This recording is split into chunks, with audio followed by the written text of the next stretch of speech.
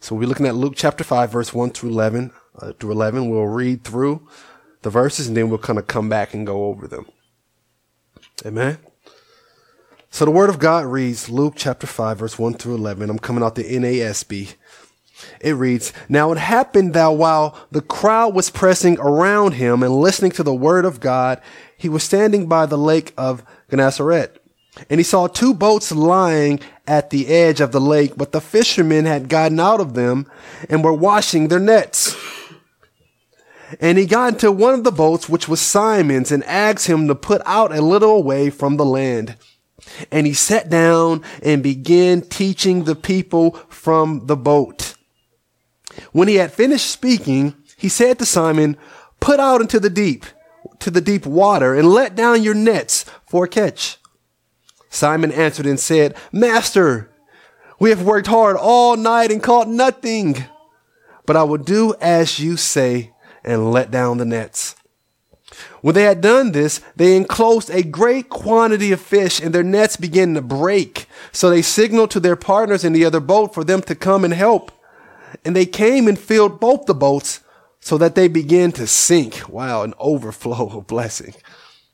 "But when Simon Peter saw that," here's our key point. Look at this. "When Simon Peter saw that, he fell down at Jesus' feet, saying, 'Go away from me, Lord, for I am a sinful man.' For amazement had seized him and all his companions because of the catch of fish which they had taken. And so also were James and John, son of Zebedee, who were partners with Simon. And Jesus said to Simon, 'Do not fear. From now on you will be catching men.' When they had brought their boats to land, they left everything and followed him." Amen. The beginning of faith. As Christians, we rejoice in Jesus Christ as our Savior. If you can go back into your mind and just remember that time when you were sitting in church maybe somewhere, or maybe you were on the street and you heard the gospel and God began to work in your heart to where you understood the good news, to where you understood your need for Jesus, and the elation, how you felt so great because you understood the gospel. As I always tell you guys, that when I first understood the gospel, the first thing I did was I called my mom, because I was so amazed. Like, I understand it. I understand Jesus. I understand what him being the lamb slain from the foundation of the world. I understood it. And so I was so happy that I finally got it, because I had grew up in church my whole life. That song in the choir, I'd been an usher. I quoted verses. I was always in church, but I had finally understood the gospel in my adulthood. And so there was much elation for me. I understood who Jesus was and the grace that comes through him.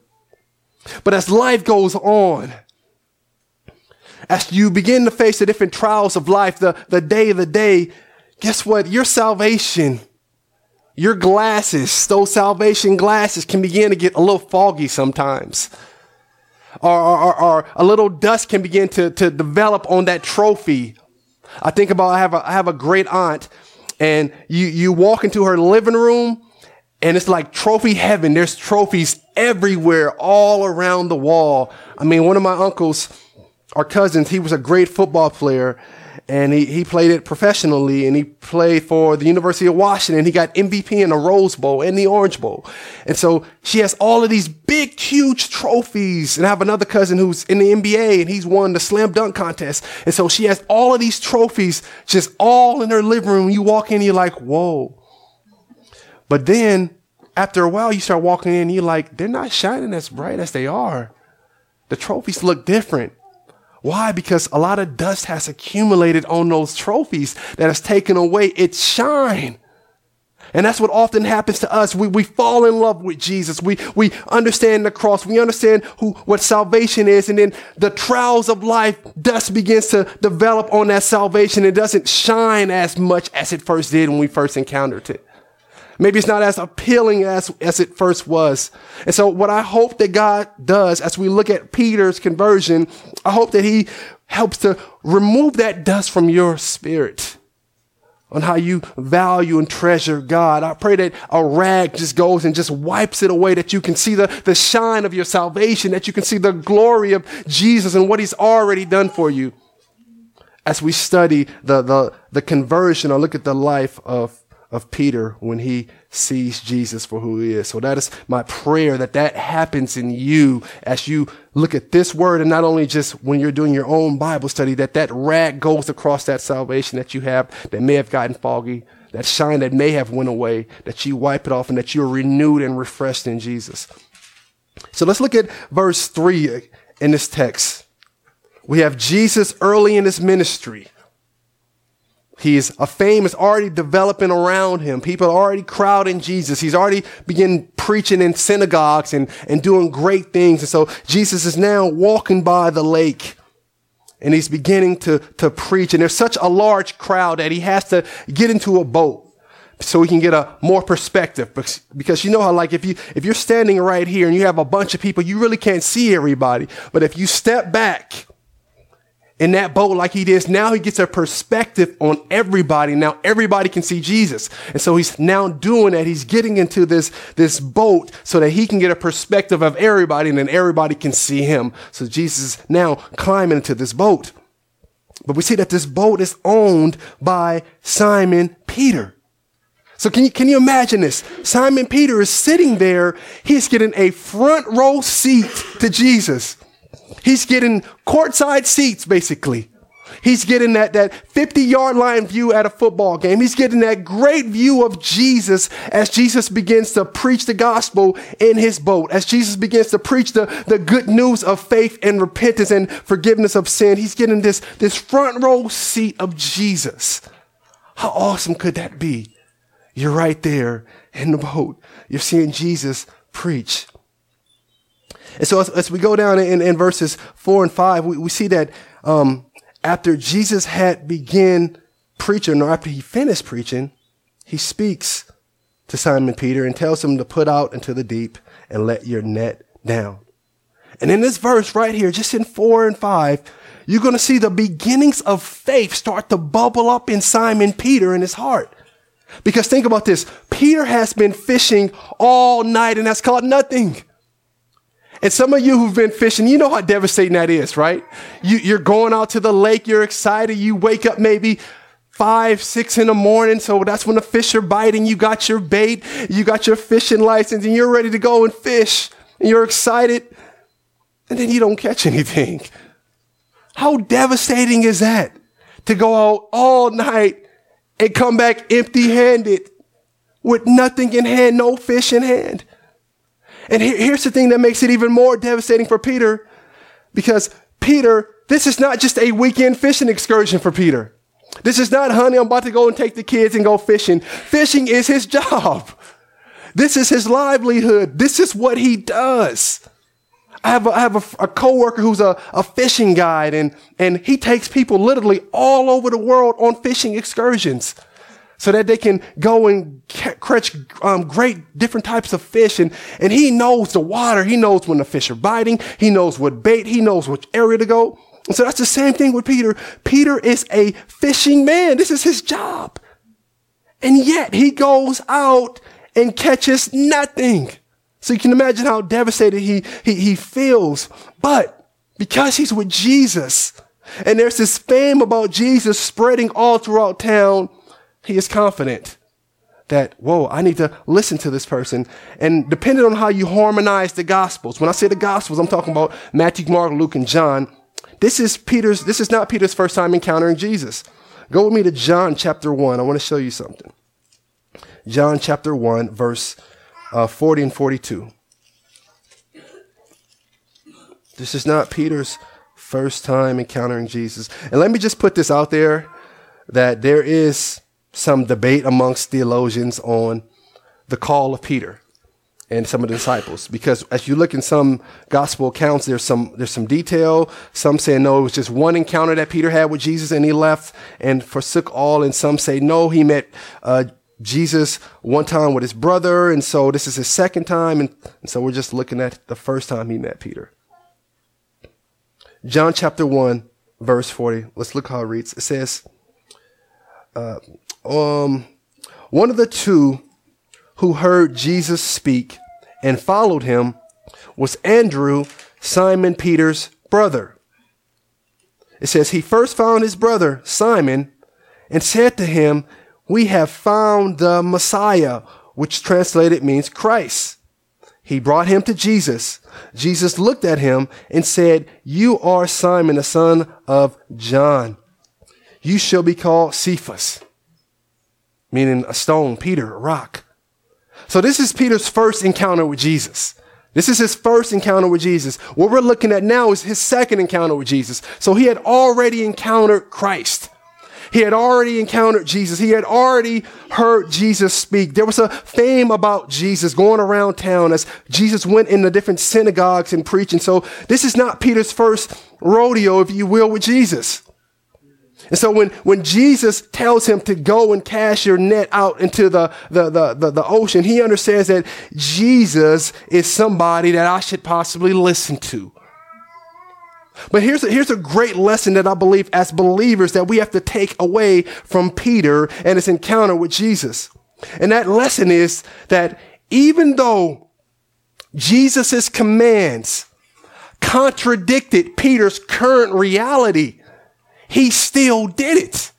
Even though he went fishing and caught nothing and know that the fish weren't biting, because Jesus said it, he went and did it, even though it contradicted his current reality that he was facing. See, our natural ability, our natural thinking is to walk by sight and not by faith. That's how we naturally are.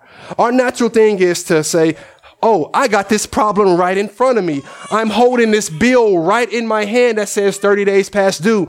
I'm listening to the doctor give me the bad news. See, we're so used to operating by sight. But what we should learn from Peter is that we must operate by faith and not by sight. Because if Peter operated by sight, he wouldn't do. But because he understands that Jesus is somebody that he should listen to, even though his current reality has been contradicted by Jesus' command to go out and fish, yet he does it because it's Christ saying so. And so that's a nugget that we can take from Peter. That even whatever you're dealing with, I know you're looking at the problem. I know it looks impossible, but we must walk by faith and not by sight. We don't walk by just what we're seeing, but we're walking by faith. Even when things seem to not go the way that we think they should go, we're walking by faith like Peter. We're going to be obedient to Jesus' command. And that's what happens. As you read the scripture, there are going to be things in here that go against the reality that you're looking at. There are going to be times where, God, you're really telling me to do this when I know what I'm looking at right now with my natural eyes, my faith is telling me to go this way. That's going to be us. That's us. That's the scriptures. And so we see that is what's happening here with Peter. Peter understands, he's coming to understand that God is all powerful and all knowing.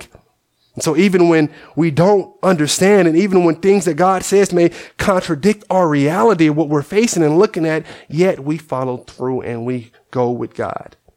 And so that's what we see what's happening here with Peter in verse 4, because Jesus tells him to drop down his net. So he is dropping down his net regardless.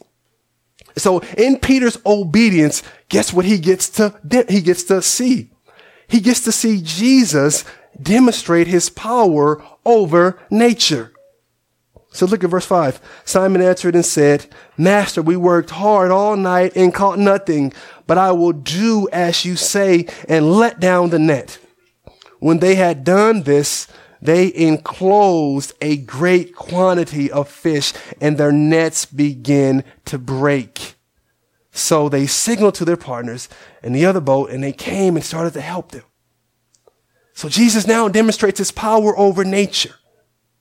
But the beauty of this incident is Peter's response. What is Peter's response in verse 8? Verse 8 says that when Simon Peter saw that, he fell down at Jesus' feet, saying, Go away from me, Lord, I am a sinful man.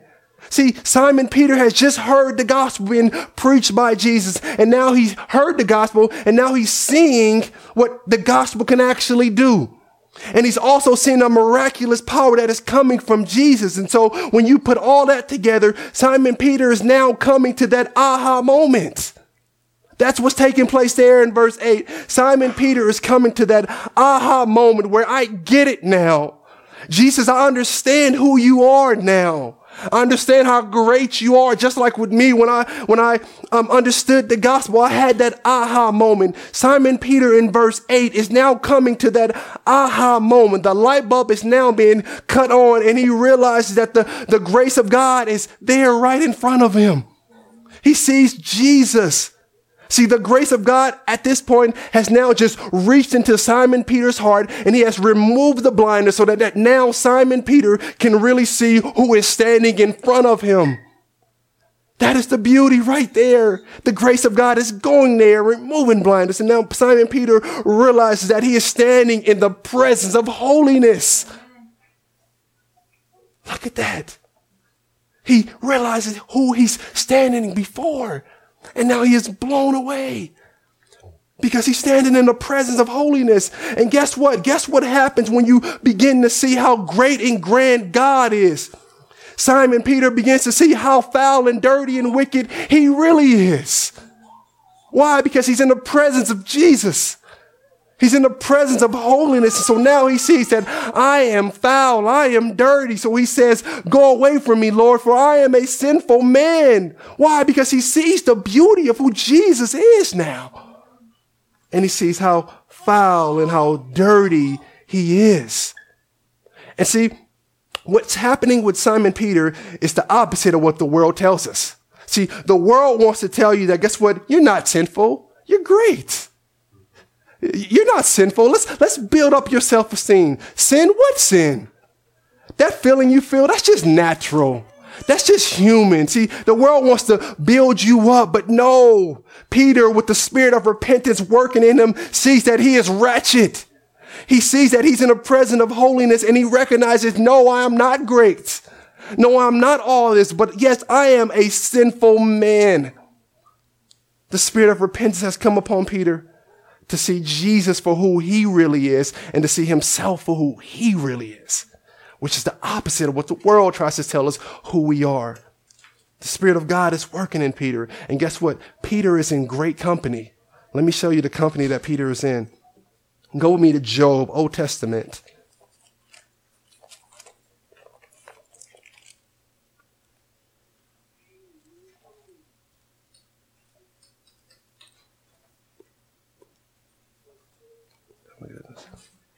This is beauty. Go with me to Job, Old Testament, 42. I'm sorry, I didn't give you the chapter. Let's see that Peter, he is in great company with his perspective of how ratchet, how messed up he really is as he encounters God. So in Job 42, Job had been going back and forth with God. Job is questioning things, wants to know what's happening, why this, why that. But then something beautiful happens in Job. His eyes become open and he sees God for who God really is. So look at verse 5 and 6. Look what Job says when he comes to his senses to see who God really is. He says, I have heard you by the hearing of the ear, but now my eyes see you. Verse 6, the beauty. Look what he says after hearing God. Now he actually gets to see and understand who God is. Look what's the next response. Look at verse 6. Look what he says. He says, therefore I retract, or some of your King James version may say, I abhor myself, or I despise myself. Job now sees who God is, that God is so holy and great. And he realizes, who am I to even be questioning God? So now he realizes, oh my goodness, I see God, and I look at myself now and I abhor myself. I despise myself because I see how great and grand you are, and I'm trying to look and ask you questions, and I'm just dust. So now I despise myself. That's the same process happened with Peter. When Peter's in the presence of Jesus, he says, oh, I'm a sinful man. He realized how holy Jesus is. And now he realizes how despised and wicked he is. And that is what is happening with Job. Job gets it. Now he sees God being holy and he realizes, man, I despise myself. I abhor myself. Because I'm in the presence of God and who am I? See, Peter is in great company when he sees how bad his situation, his circumstance is. Now go with me to Isaiah. Let's see another brother who experiences the same thing. Isaiah chapter 6, verse 1 through 5. Another brother, Isaiah, gets this glimpse of God, of heaven, of glory. Let's see how he responds. I read it, verse 1, Isaiah 6. It says, in the year that King Uzziah died, I saw the Lord. Here he goes. I saw the Lord sitting on a throne, lofty and exalted, and the train of his robe filled the temple. It says the seraphim stood above him, each having 7 wings. With 2 he covered his face, with 2 he covered his feet, with 2 he flew, and one called out to another, saying, look what the seraphim are saying, holy, holy, holy is the Lord of hosts. The whole earth is full of his glory. So they're just worshiping him. And verse 4 says, and the foundations of the threshold trembled at the voice of him who called out, while the temple was filling with the smoke. Here we go. Look at verse 5. Then I said, woe is me. Look what he's realizing. He's in the presence of God. He's seeing the beauty of God. He says, woe is me, for I am ruined, because I am a man of unclean lips. He's seeing his depravity. He's seeing his sinfulness in the presence of God. That's what the presence of holiness does. He sees how wretched he is. And he says, for I live among a people of unclean lips. And he says, for my eyes have seen the King, the Lord of hosts. So what happens when he gets in the presence of God? He sees the beauty of who God is, and he recognizes, whoa, I don't deserve to be here.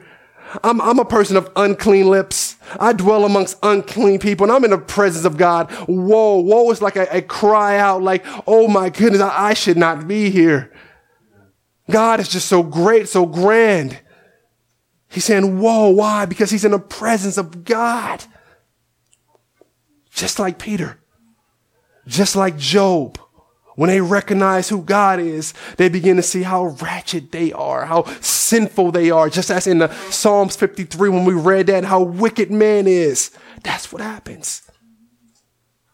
So we come to see that our brothers Peter, Job, and Isaiah, in the presence of God, they have found something beautiful. Guess what they have found in the presence of God? In the presence of God, they have found low self-esteem. In the presence of God, they have found low self-esteem. They realize that they are just sinful people, that they are ragged, that they are wicked. They are not thinking highly of themselves. They found low self-esteem in the presence of God. And I say fine because many people don't got it. We think we're okay. We think we're fine just on our own. I'm good on my own. No, they found low self-esteem. They found that they're really wretched people, that they so need God. And that's why Paul says in Romans 7, let's go there so you can read it. Go to Romans chapter 7, verse 118. Let's say not 118, but verse 18. Chapter 7, verse 18.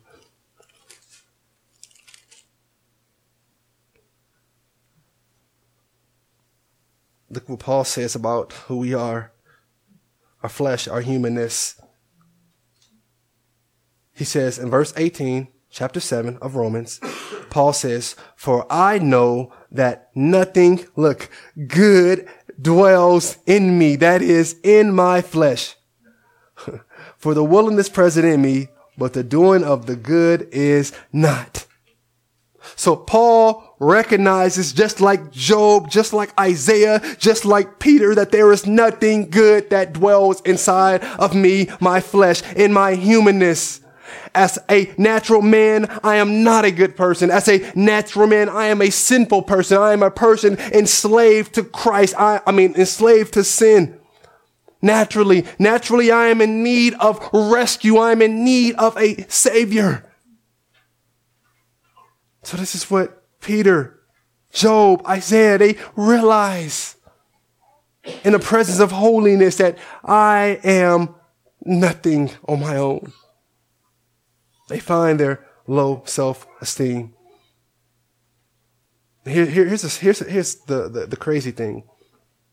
Every now and then, this is a very important thing. Every now and then, for some people, and for others more than others, and I say for some people, I'm talking about people in the world, every now and then, people in the world, they actually come to this reality that nothing good dwells inside of them.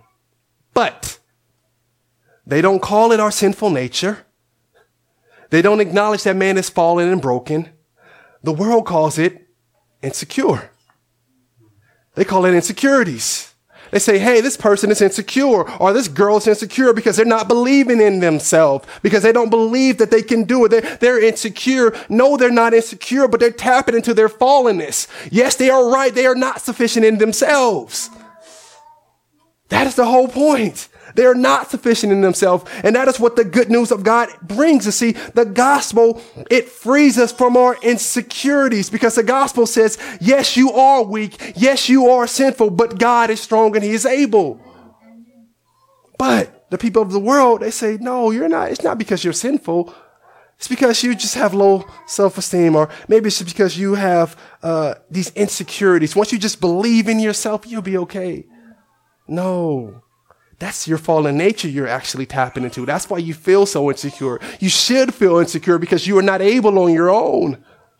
But the world wants to call it by something else. See, our insecurities result from an overdependence on our fallen nature without acknowledging that we have a fallen nature. But the gospel says, no, you must acknowledge that you have a fallen, sinful nature. And that's what Peter does with the spirit of repentance. He recognizes that he is a wretched, sinful man.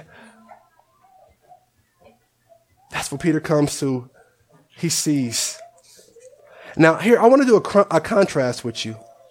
I want to contrast Peter in Luke 5, come to the realization that he is a sinful man because he's in the presence of Jesus. And I want to contrast that with what Jesus says about another group of people. So go with me to Luke 10. Same book. Luke chapter 10.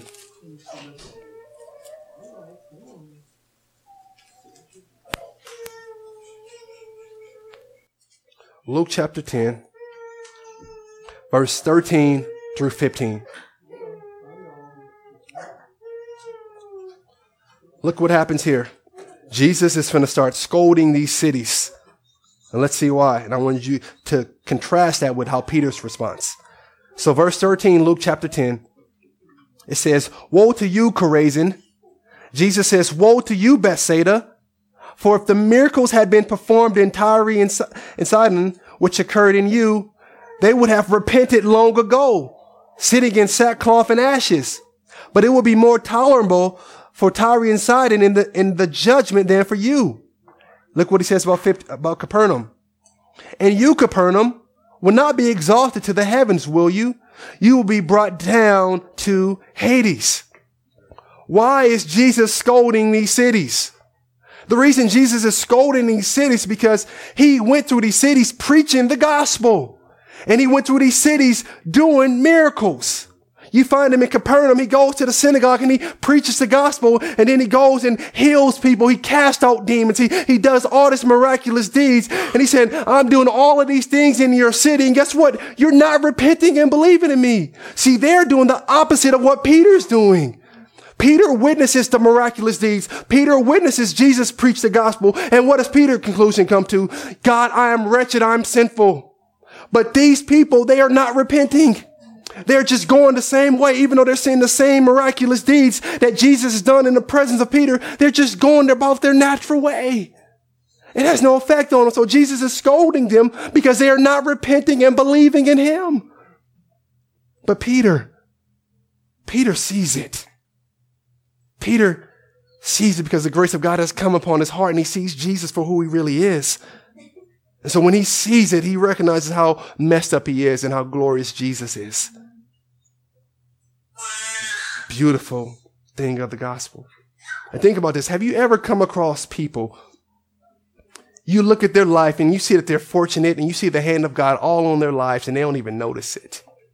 Have you seen that before? You've seen people, you don't even know how blessed you are, how God has just kept you and you're not even seeing it. That's the same thing that's happening with these people that Jesus is scolding. They're seeing the beauty of God and they're really not seeing it though. They're seeing it, but they're not seeing it. And so that's what we see here. These people not seeing it, but yet Peter, by God's grace, he sees Jesus for who he really is. And thank God that you see Jesus for who he really is. Thank God you recognize that you are a sinful person outside of the grace of God. See, that is grace. And that is the beauty. So get back to Luke 5. Back to Luke 5. So Peter comes to an understanding of who Jesus is, holy. He sees who he really is, sinful. And we see that in the verse 10, a sense of fear comes on him because Jesus says this in verse 10, the B portion. Jesus said to Simon, "Do not fear. From now on, you will be catching men." So Peter, now recognizing how sinful he is, recognizing he's in the presence of Christ, has this fear upon him, this repentance. He has this fear, and Jesus goes by his grace and comforts him and tells Peter, do not be afraid. But here's one of the most beautiful things about this verse, the end part of it, is that Jesus says, yes, Peter, don't be afraid. You're good. But after he says that, look what he tells Peter. He says, from now on, you're going to be catching men. Jesus now goes and gives Peter his true purpose. After this fear that Peter has, Jesus now gives Peter his purpose for living. He now gives Peter his identity. That you're going to be a disciple of men. That you're going to go catch men. You're going to fish for men. See, Peter now has entered into or bumped into his purpose. He is now bumped into the reason why his mother carried him 9 months in her belly. See, now he has his purpose. Jesus says, you are going to be a fisher of men. That is grace. Don't be afraid, Peter. And guess what? I got a purpose for you that you're going to start walking in. So he gives Peter his identity. He gives Peter his purpose. And that is to be a fisher of men. And that term men in Greek is, how do you say it? It's anthropos. It doesn't mean just men. It means humans, basically, men and women. So it's not just a male, but that word in the Greek means man and women. So he's telling Peter, you're finna go be a fisher of men and women for me now. So Peter, in this moment, gets his purpose for living. Why God has him going in his mommy's belly. It is that you can go be a fisher of men. You're going to be a leader in the church. So this is the beauty of God. And think about this. Peter is a grown man at this point. Peter is a grown man. Peter has a wife. He has a fishing business. But now he is truly beginning to walk in his purposes. He's a full-grown man, adulthood. But now he is beginning to truly walk in his purposes. So that means that whatever happiness that Peter had or experienced before, or whatever love that Peter had experienced before, or whatever success that Peter has experienced before is nothing compared to this new life that he's about to live as he begins to walk in his purpose, as he begins to walk in his calling. Why? Because he encountered Jesus. And not only did he just encounter Jesus, more importantly, Peter followed Jesus. It's not just the encountering, but it's the following. It's not just coming to church. It's not just reading your Bible and going to Bible study, but it's the thrill of obedience in following Jesus. You can come to church all day. I know people that have been going to church their whole life and their life has not been transformed. It is not just the going to church, but it's the obedience in following Jesus. And Peter does that. He follows Jesus into his purpose, into his identity, into his reason for being. It's the following.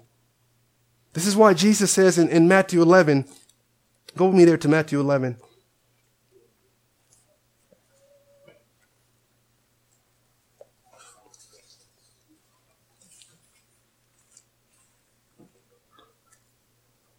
Matthew 11. Some of you guys know where I'm going, 28. Matthew 11, 28 through 30. Look what Jesus says. Jesus says this, "Come to me, all who are weary and heavy laden, and I will give you rest." 29, he says, "Take my yoke upon you." Take my yoke upon you. This term yoke, you got to understand, yoke was the different rabbis, for example. The different rabbis had different interpretations of Old Testament scriptures. So one rabbi would have this teaching, this yoke of teaching, and another rabbi may have this yoke of teaching. Jesus, when he says, come and follow, come and take upon my yoke, Jesus is saying, come and be my disciple. Take on what I'm saying, what I'm teaching. See, the rabbis, they had all these different Old Testament interpretations and Old Testament teachers. And so they would have these different students known as their disciples follow them in their teaching, and their students will begin to teach what their rabbi is teaching. Jesus is saying, take upon my yoke. Be my disciple, meaning follow me, not just encounter me, not just come and praise and worship, but follow me, be yoked up with me, walk with me. See, that is where the joy of walking in our Christian life comes from. It's not just the coming and doing church, which is great and which is awesome, but we have to be obedient to Christ. It's the thrill of obedience. I think about, I was watching a YouTube video of a pastor, and he gave a great analogy about what it is in the thrill of obedience and following Jesus. And he gave the analogy of a base jumper. You know those base jumpers, those people that like extreme sports. And they go to an edge of a mountain, and they have that little suit on, and they run and they jump off, right? And it's exhilarating for them. They're like, woo! And so they're really liking it, and that's their thing, but that's not my thing. I ain't jumping off a mountain or a cliff. And so they go and they jump off a mountain, and they feel so exhilarated as they're flying in the air and that parachute comes. And he said, what if a person put on the parachute, went to the edge of the mountain, doesn't jump and start going, woo, and acting like he's really jumping? He's like, that's no thrill in just sitting there and looking down and acting like you're doing it. The thrill is when you actually do it. It's the same thing with Jesus. The thrill is obedience. It's when you actually begin to follow and do his work and to follow his commandments. That's where the thrill and the joy really comes from. I think about the times when me and my wife, we go out and we go in with Brother Fernando's family, and we go and do a Bible study. When we leave that house, we're on fire. Why? Because we're doing what Jesus said. It's a thrill. So that's what, when Jesus says to follow me, it is not just to encounter me. Peter is actually following, walking with Jesus. It's not just hey, I'm just coming to church. It's no, I'm following you. That's what Peter does. He follows Jesus. And see, I am scared for the person who has encountered Jesus and just went back to living his life, who's just indifferent to Jesus, who's not really following Jesus. See, you have to go and follow like Peter's doing. Following.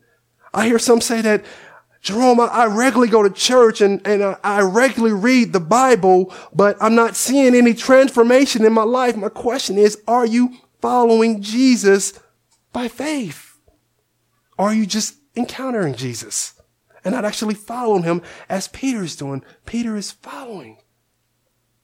See, oftentimes we look at celebrities on TV and different people, and we see them with all their money and fame, or even if it's just the Joneses next door, and we look at their life and we think that they're living. But guess what? Nobody has begun to live. Nobody is truly living until they have first encountered Jesus and begin to follow Jesus. That's when Peter begins to really live, when he's following Jesus. That's why Christ says in John 10:10 that I have come that they may have life.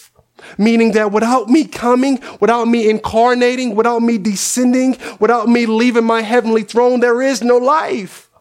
So nobody's not living if they haven't encountered Christ. But we see that's the thing that is happening with Peter, that he's encountered Christ and now he is following Jesus. So let's look at verse 11 in Luke 5 as it keeps going.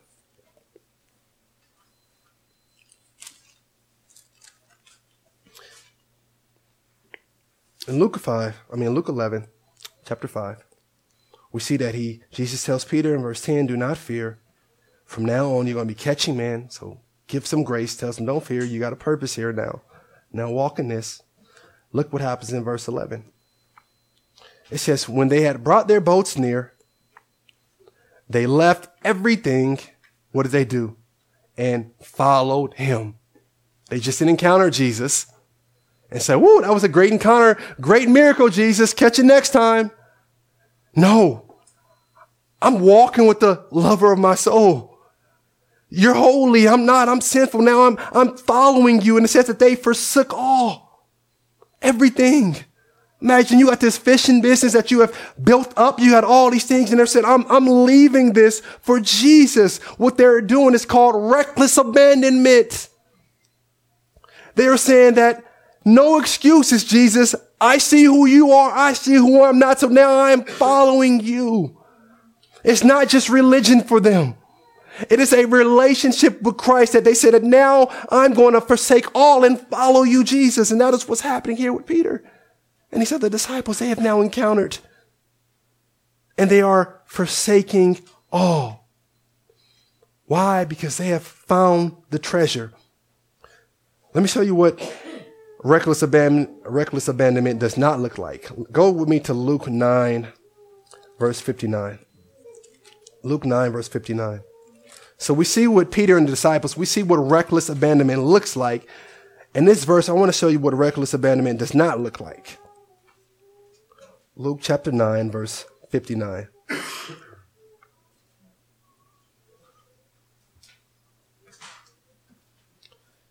We hear it? And here we go. Look what Jesus says. And he said to another, follow me. Look what this guy says. But he said, Lord, permit me first to go and bury my father. Verse 60, but he said to him, allow the dead to bury their own dead. But as for you, you go and proclaim everywhere the kingdom of God. 61. Another also said, I will follow you, Lord, but first permit me to say goodbye to those at home. But Jesus said to him, no one, after putting his hand to the plow and looking back, is fit for the kingdom of God. That is what reckless abandonment does not look like. We see what reckless abandonment looks like in Peter and the disciples. They see holiness of God. They recognize how needy they are, and they're following Jesus. They're not making excuses. They're saying, Jesus, you are the most important thing. And brothers and sisters, that is what Christ is telling us. He wants us fully committed to him, fully following him. Why? Because we are just these messed up, vile sinners, and he has come and given us life. And because of that, we so love him.